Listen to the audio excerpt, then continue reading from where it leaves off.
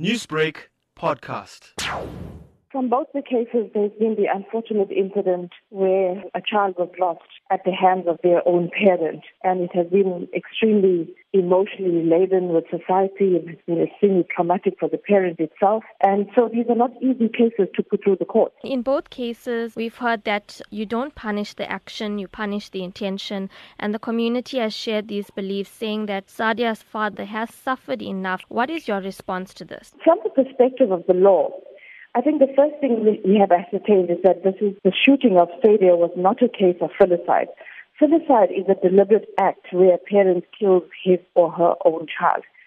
The Sadia's father has not been charged with murder, but rather with culpable homicide. So the court will have to examine what the father's mens rea was. What was the motive? What was the intention for the act of firing the shots? Was it in self-defense? Was it to deter the criminals? And more importantly also, what is the extent of force used such that the intention to kill can be argued or not to kill?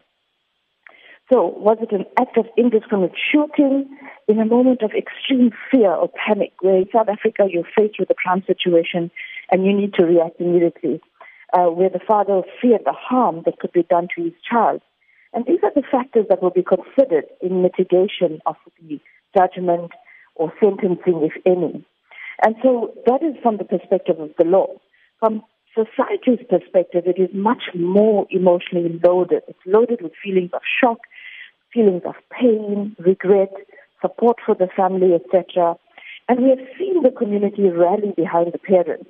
There is a cry for the father of the victim to be absolved of any blame for the loss of Sadia.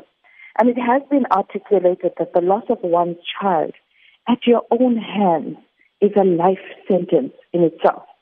And it will require immense formal counseling to bring closure to this unfortunate and tragic incident. So you have the side of the society, and you have the side of the law. And unfortunately in South Africa, we do not have a jury system where you'll have a jury like in other countries like the US, where they will argue for the interests of society or on behalf of society. And we will have to rely on, obviously, the counsel for the defense and, of course, the counsel for both parties so that we can make sure that good arguments are done. And so it will require proper legal representation. It will be emotionally charged. But ultimately, the intention is the most important thing that will have to be argued. Newsbreak, Lotus FM, powered by SABC News.